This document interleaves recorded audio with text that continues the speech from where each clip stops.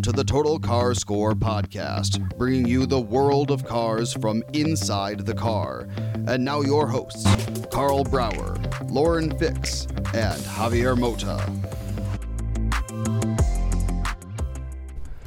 Well, here we are at the Sunday event for the Concours d'Elegance at Amelia Island, and we're with the busiest man in the show. So I really appreciate your time, McKeel, Hagerty. So thank you very much for that, like taking out of time for us. It's really, really special. So this is going to be the big challenge. We only have like 15 minutes, and we have to talk about everything you've done in the past couple of years, which has been a lot, right? Yeah, well, we've been very busy. We're moving pretty fast, and the things that we're really proud of are really evident here today. We started investing in these events. They're as businesses, but also really as a way to live up to our purpose. Our purpose at Hagerty is to save driving and car culture. And what's cool about the car world, as you know so well, is that car people come together. You know, they come for the cars and they stay for the people. Exactly. And these events like this are really important venues for the car world, and people remember, oh, I was there that year. Remember the year that so-and-so won the award, that kind of thing, that car. So we wanted to be part of that, and we started making these investments. And so this is our third Concours style event, and by far the biggest. So this is a pretty big effort for us. Yeah, and it's becoming as important, some might say, as Pebble Beach, which is like, quote unquote, the biggest or the most important, whatever some people want to call it. But this is becoming, I think, much more fan-friendly, I think. Yeah. And I think that's a really good thing. Well, this event, the Amelia, has had those two things. Well, one, it's a lot of people like it because it's often referred to as the fun Concours. Yeah. It's in a great spot here at the Ritz-Carlton in Fernandina Beach, Florida, Amelia Island.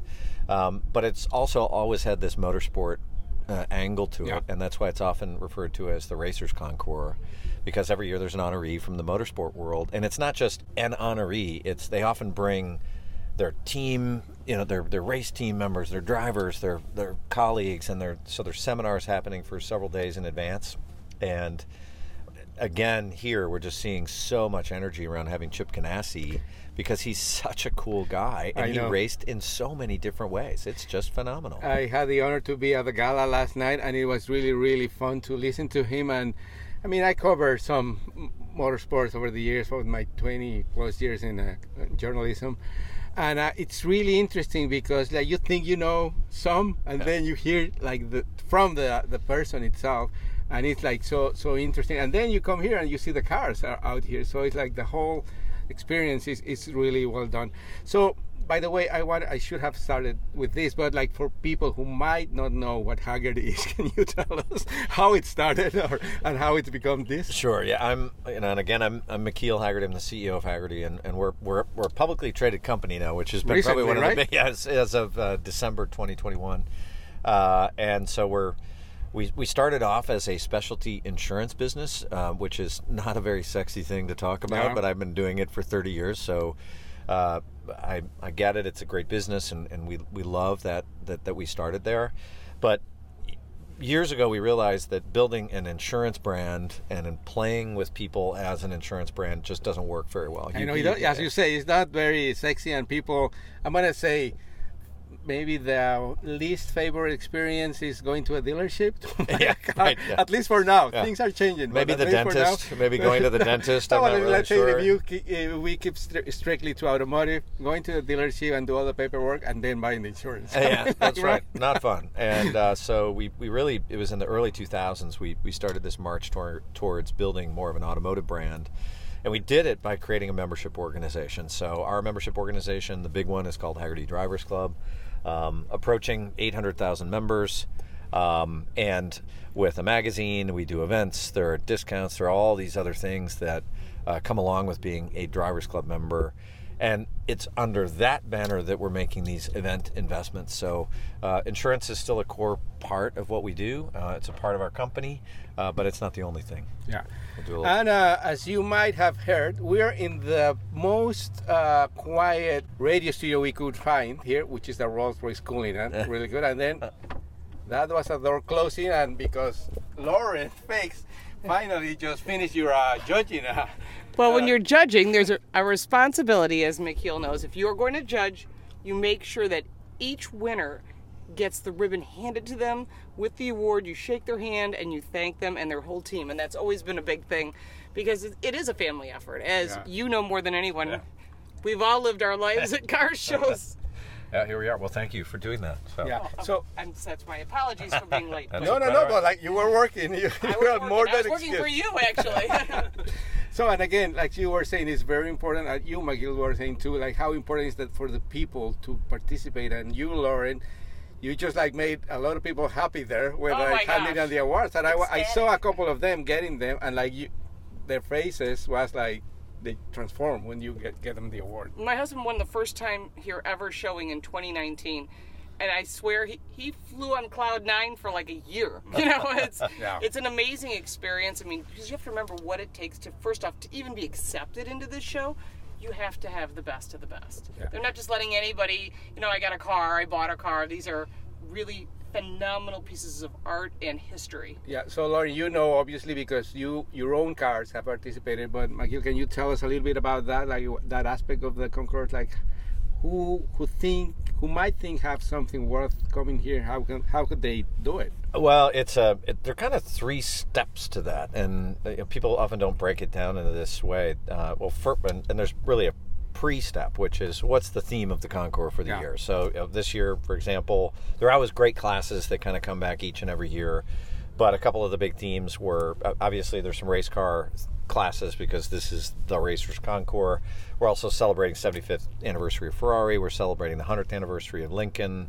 We have you're going to see Lincolns and you're going to see Ferraris. There were street rods too. And street rods, yeah. So also 32 street rods. So you're going to see some great ones there of those. Then it's the selection process. So this is the first phase. So the selection process, small committee. You reach out to people that have good examples of cars that you want to fill out these classes, and that works well. So you do that. You have to do a lot of vetting in advance. You want to make sure that the cars that are showing up are as described and they don't have problems, and so there's a lot of research, and that's the part that takes months in advance, like just months and months of work. I think you start applying in like January. Yes, and but even then, when's the application for next year? It's got to be by the end of the year or something. Yeah, right. It's the end of the year, but we're pre-filling months in advance of that. So the process will start up again quite soon for next year, because you want to get all that work done in advance, and it's not easy, and you want to make sure that you don't, especially when it comes to the top awards, the biggest nightmare of any Concours, is to not give an award to a car that it has a problem, and especially for the maybe somebody who's not as experienced, especially with pre-war cars. Yeah. The problem is rebodies. So cars that started off as a very plain car, call it a sedan, and then it shows up at the Concours and it's the biggest, swoopiest racing, with a questionable history. So the pre-work is the first phase. The second part is judging, and so we select really great judges this year. I think we had about 90, like Lauren. Yeah, my husband judged this year as well. Okay, great. And so it's getting them and the team, building the teams to make sure that the teams are selected to judge those cars. It's not just randomly, you don't just pepper them around. Team. What did you judge? So I judged the 24-hour class for Daytona. Okay, great. And so we had Mark Raffoff and then of course Tom Plazinski. Yeah, right. So and I judged with him last year as well. Right. So it was great. It's a good group because we all were on the same page, understanding that when you're judging a class that's race cars, they're all over the place. Yeah. The range was so dramatic, and it has to be a Daytona winner, right, we felt, in order to carry that class. Of course. Well, there was some phenomenal cars. It was really challenging. And as you were saying, that like the cars, that one of the cars that was there was not completely original. I think it was the Ferrari that was like destroyed in Le Mans, I think you said, but it has a good history behind it, But the owner right? said he wanted it to be here, but he asked that it not be judged. Right. Which was the right thing to do, because it is an honor to bring your car to a show like this. And he was I know the story behind that one, and it's an extraordinary car, and he just said, great, there's enough with it that we don't need to have anybody judge, because what you don't want to have happen is somehow a news story is told about the car that just isn't true. Yeah. And with race cars, it was especially the case because almost all of them wrecked at some point, and especially back in the early days. Enough.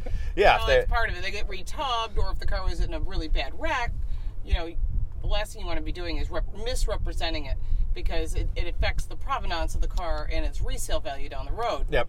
So anyway, first step is, theme of the show. Second step is selection. Yeah. Second step, which you just went through, is the judging, which, there's pressure on it. The judges want to do the good work, and they don't want to be embarrassed too by picking something that's wrong.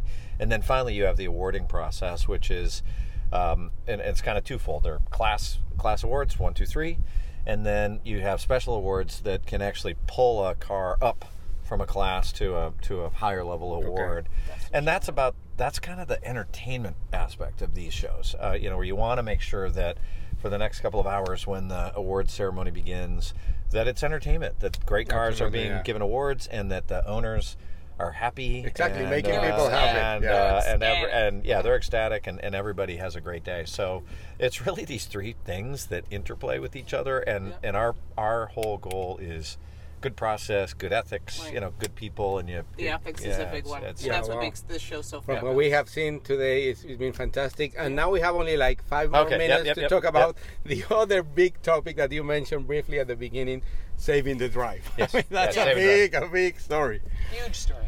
Well, it's the purpose of our company is to save driving and car culture, and we talked a little bit about the car culture piece and its events and its media and it's that sort of thing, because people come for the cars, they stay for the people, and there are these community aspects around the car world, which is one of the reasons why it's such a unique activity in human life. That, and I think sports kind of have that, where you have embedded media and you have all of those happenings. The car world does too, and that's what we wanted to make sure we do that. On the individual side, though, we have a track record of helping people protect and preserve now millions of cars around the world, and we're really good at that, and interfacing with our members, and these events are great ways to interface with our members and through our media products. So we make every single investment decision around this idea. Is it going to help us in our purpose?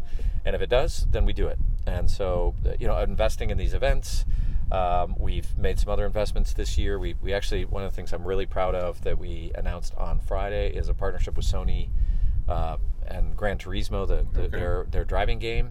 So we're actually embedded now in the game Gran Turismo, where That's awesome. That's super smart. And millions of people use that platform every month, and it builds the youth. Yes. Who will eventually be buying cars? Yes. Maybe Hopefully, they dream of. yeah. Well, I think they are, and it's interesting because just a perfect example is I had a Lamborghini Urus get dropped off to me in New York City, and some little kid stopped by and was spouting out specs that I didn't even know. I'm like, gear ratios, and I'm like, I said, how do you know this? Because of the video games, Because video games. So you're building, which is very smart. You're building the next round of enthusiasts and lovers and the owners of these cars. Well, we all grew up reading car magazines. I did too. I love them. Still love them. We published the second highest circulation car magazine, Hagerty Drivers Club. But the biggest media platforms in the automotive world are video games. Yeah. Just period, and that's why we had to be there. Right. And it adds to the joy, I think. Of course. One last aspect that you mentioned in your speech last night before at the gala is the manual transmission. Yes. Why is that important? Well, you hear the joke that a manual transmission is the greatest anti-theft device. Yeah. The millennial anti-theft device. Well, so what we discovered years ago is, by the way, there are literally owners here, serious collectors who never taught their kids to drive manual transmission. Yeah, that's a shame. We demanded our kids know how to do it. Well, yeah, I tell my daughters, like, you will not bring shame in our family. I tell them very openly, you will learn to drive a manual. Yes. So what we we started doing years ago are these we call them Hagerty driving experiences. We'll do, depending on the year, we'll do up to 10, 12 of them a year around the world, and we usually do them in a closed parking lot, and we bring an array of cars, low horsepower to high horsepower, and we teach young people to drive manuals. Smart. And they start in like a Model A, that we make them start or a Volkswagen, and then at the end of the day, we have a 6-speed manual Hellcat. Okay. That we'll let them. They have to step up, but they also get to drive, our split window Corvette or whatever it is, and because we want to reward them for learning this skill. So got to do it, and we're just gonna keep doing all these things.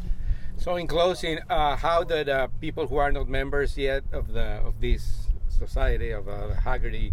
The Hagerty Drivers Club. I'm a customer as well as a member of the Drivers Club. How do they get into that? Thank you. So Hagerty, you just go to Hagerty.com, Hagerty. You can find out all sorts of information. And so many of our media resources are free and out there. Our valuation tools, you can go out there fabulous. And thank you. Well, and that's one of the biggest reasons people come to us is to look up values of cars, and we want people to be informed. We want them to have fun. And hopefully come to events like this. And auction results and everything. I mean, there's a lot of content. That's right. So, Lauren, we're a few minutes away from the ceremony, but you can tell us who won in your category because this is going to air a little later after. Well, Al Petkus won in a 24-hour Daytona car. He's a friend of mine. We've raced together at Road America. He's a wonderful person and a true car enthusiast without getting too technical and heavy into the racing, so not everyone understands it. But this race car had huge provenance. It was a winning car, and the owner is still racing it. Wow. Because SBRA is about that. It's about racing those cars, historical cars, today. And I do the same. I run a 2000 Jaguar XKRS. Mine's got 850 horsepower. Yeah, right. So saving the drive. Saving driving. Absolutely. Well, thanks for the little preview of that award coming up. Yeah, so thank you very much for your time again. The busiest man in the show, and he still got time for us. So I really appreciate it. Well, I don't know if I want to leave this air-conditioned Rolls Royce. I know, it's pretty fabulous. I'm thinking, I just turned on the AC seats. I'm thinking, this works. Okay, Lauren, thank you, and see you next. See you next time, Javier. Thanks a lot. Follow us all on social media. I'm at Lauren Fix. And Javier Mota. All right. Thanks so much, McKeel. We appreciate it. Of course. Thank you. Thank you. Thank you for listening. For more, check us out online at TotalCarScore.com.